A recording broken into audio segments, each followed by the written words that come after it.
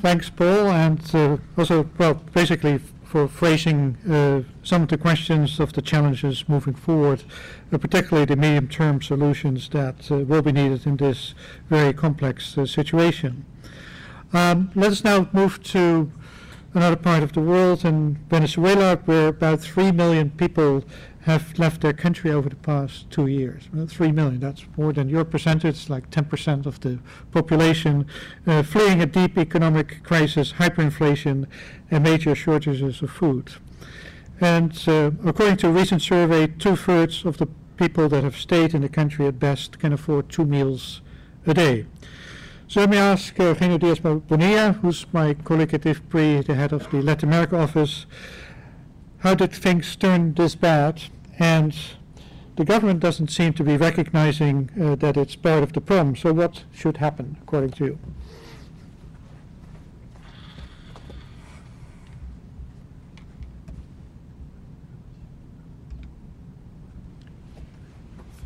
Thank you, Rob, and thank you all of you. I'm following the motto that if you cannot use your head, use the overhead. I have some slides. So the question is how we got there. What can we do if we have a single operational democratically elected government, which is not the case right now? And second, what can we do in the meantime? These are my personal opinions, and the people that work on this work is with Michigan State University, colleagues at IFPRI, and colleagues from Venezuela. So the main thing is the first chart, shows here that the oil cycle drives the income per capita in Venezuela. That's clear. And in the last cycle, at the top of the cycle, Chavez was re-elected December 2006, and with $4 billion in reserves, price of oil at more than 100 or about $100 per barrel, and thinking that was going to be forever, he decided to move from Bolivarianism to the socialism of the 21st century, and so stepped up control of the economy, thinking that the situation is going to be forever. And then it was, we had the 2009 crisis, prices went up again, but then sharply back, and so we have this cycle. It would have happened anyway, but it was compounded by very bad macroeconomic policies, incompetence, and then we will see some problems of corruption and political control. Basically now we have five years, and 2009 is going to be, so since 2013, no growth. The income per capita is less than 50% what it was in 2012. Last year, inflation was 1.4 million, and it's going to projected to be 10 million for 2019. So that also affected the agricultural production. The top is per capita production, total agricultural production per capita. To the right of the broken line is our estimates. We don't have enough information, but it's clear that it's coming down. It went up during part of the Chavez regime, but then it went down significantly lately. Probably now it's even lower. It was related, yeah, it's true, there were droughts in 2009, 2014, 2015, and you have the oil cycle, but we did some econometric analysis and controlling for those factors. Still, bad policies are a big explanation of what happened. Basically, the militarization and criminalization of all the production system, from land, commercialization, inputs, etc., and criminalization of simple marketing activities. So those are the conditions right now on the macro and the agricultural sector. Then we have the social aspects. We have a sharp reversal in child mortality. Child mortality is going up, and the nutrition is going up. We have 48% in poverty, 80% suffering from severe to moderate food insecurity. According to the 2017 NCOVI, and we don't have still the number for the last one, at least I haven't seen them, 64% of the population reported that they had lost 11 kilograms during the year, and now on top of 8 kilograms that were lost the year before. And the problem is that you have two aspects of this. One is clearly when the government stepped up control, you can identify signals of illegitimate appropriation of income. if you compare the price, the landed price of certain products in Venezuela before the government took control, and that's a line, the lower line, and then after the government took control, the landed price immediately went up. So there's a gap there that someone is getting.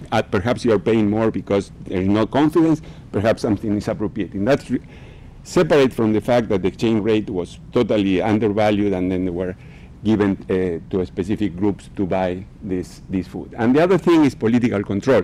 At least in 2017 and probably in 2019 even more than 40% of the population need the Carnet de la Patria, which is a specific identification with the government to get food and medicine. So about 40%, more than 40% are receiving those benefits.